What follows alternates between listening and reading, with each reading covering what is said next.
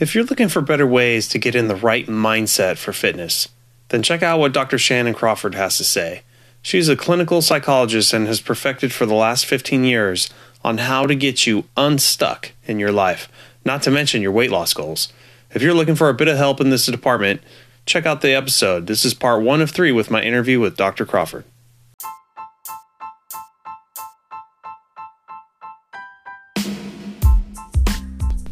My name is Brad Williams with Over 40 Fitness Hacks podcast. I've been a personal trainer and gym owner for over 12 years. My goal is to help the over 40 crowd fight the aging process as best we can and still have a social life to go along with it. Check out all my episodes for the latest fitness hacks.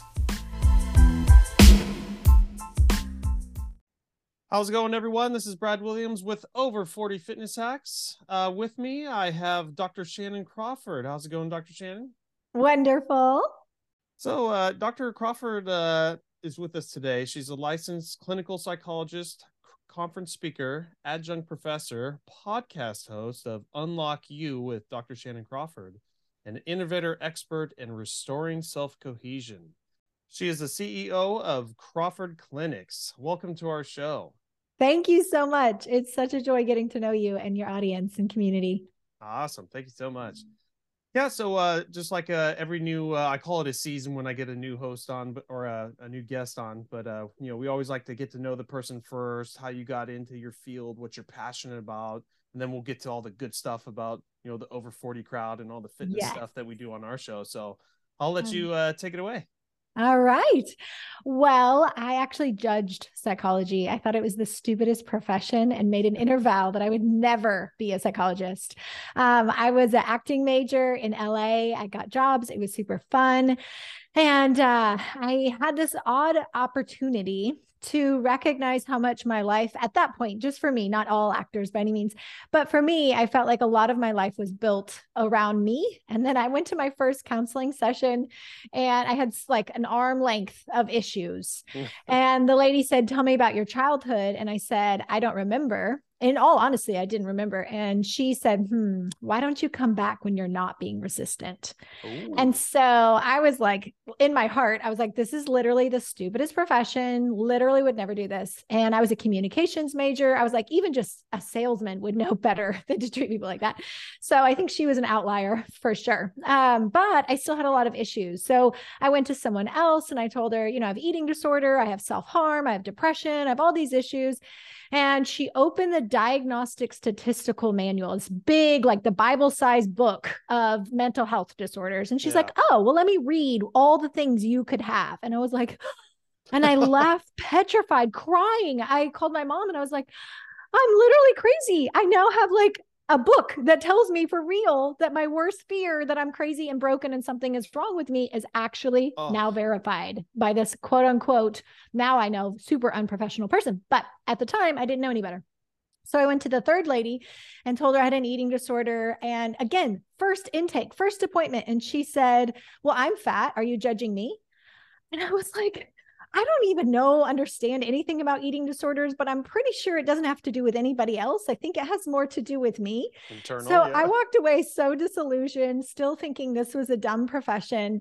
And then I went to someone else and she said, "Well, maybe we could pray and ask if there's a reason that you don't have memories from childhood." And in that session, we closed our eyes. Nobody introduced memories, nothing weird. But as I opened up my inner world and was curious, did something happen? What's the impact? Why is this? Why are there blank spots in my memory? Then all of a sudden, trauma memories started to surface. And it was just this elegant, beautiful journey, messy and wonderful, of being able to unpack, there's literal roots to these behaviors that I've been trying to whack-a-mole my whole life, led in seasons of feeling depressed and worthless because I know better and yet I can't do better. And we live in a culture where it's like, if you know what to do, then you should just apply it somehow magically. But when there's a root of trauma or a personality structure or a template in our relationship dynamic, those are much deeper. And I felt like a treasure hunt inside of my heart, like something leapt. And I was like, okay, I need to take the next step in my journey. So against my better previous judgment, I switched from communications, acting major, and I switched over to psychology. And then I had really good mentors, and they were like, you can't do a lot with an undergrad in psychology. Why not get your doctorate? So I said, all right, well, I'm going to apply to the school that applies spirituality and faith integration in that journey, because that was personally what helped me. I went to a lot of different people, and just having only conscious awareness in that journey and not a depth psychology or an integration model, it didn't have enough legs and substantial theoretical model to help. And so I went to a beautiful integrative program. So I got my doctorate in 5 years, ended my internship at the University of Hawaii, and then moved to Dallas for my residency. And then in 2012, started my practice. And then in 2016, started as an adjunct professor. I've been an adjunct professor ever since, and just loving it. I love now equipping mental health providers to be excellent and good rapport building, and not scaring and traumatizing people in their first session. So that's a little of my story. That's awesome. Yeah, a lot of in my show we talk about just like the mind-body connection is not just working out and muscles and cardio. It's being mindful, the brain, mind, body, brain connection, and how important that is, especially as we age, for all the stuff you're talking about, to take care of these issues. Don't just keep letting them go. Yes. But you mentioned about how far back you can see in the past. Like, God, how far are you supposed to be allowed to see? Because for me, I can't even remember what I did last weekend. Oh yes. Versus going past college. Like, high school's a blur, and even past that is non-existent for me. But is that something you can take people through? And so you have different types of memory storage. So episodic, like a TV episode where you can remember events is very different than like procedural memory, or something that's like you have a cognitive map for brushing your teeth or driving home, or there's just different places that the memory stores. So just remembering what you did yesterday, there's not enough dopamine, there's not enough chemical reactions for it to create a flashbulb memory. And when there's a trauma, something exciting or negative, there's enough neurochemical electric activity in that region. So it's called a flashbulb memory, good or bad. And those are those moments that, like waking up Christmas morning and having a magical childhood Christmas, or having a really mean bully that made you feel small and inferior. Those are the things that will stand out in a different way than just like kind of going through our day on autopilot. So yeah, I like to take people back and process. It's not hypnosis, it's not new age, nothing like that.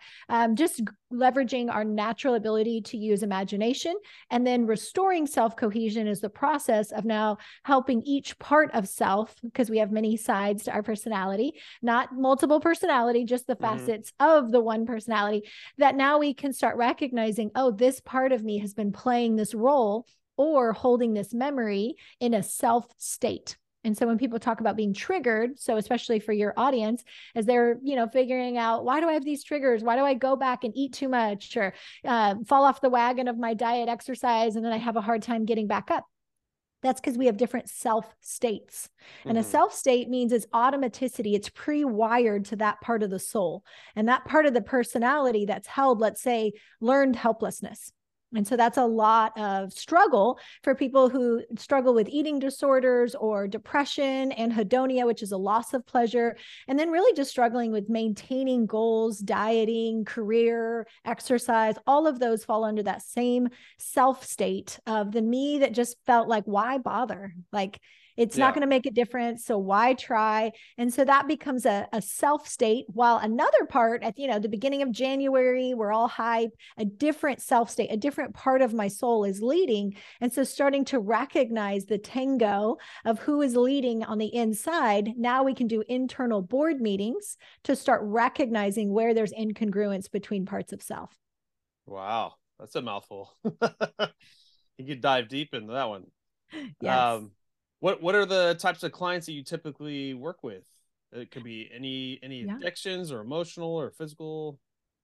Yeah. So my goal is to work with high achievers, leaders, people that are going to have some sphere of influence, whether now or in the future, that have a call on their life that they know they're here to do something important, and then helping them proactively have a healthy soul.